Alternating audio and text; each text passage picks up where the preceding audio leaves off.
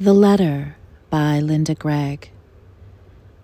I'm not feeling strong yet, but I am taking good care of myself. The weather is perfect. I read and walk all day and then walk to the sea. I expect to swim soon. For now, I am content. I am not sure what I hope for. I feel I am doing my best.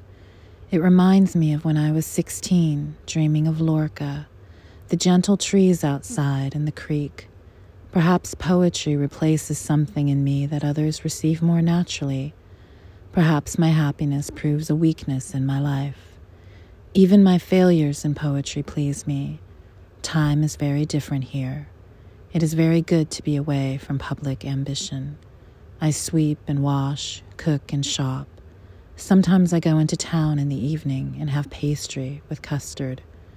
Sometimes I sit at a table by the harbor and drink half a beer.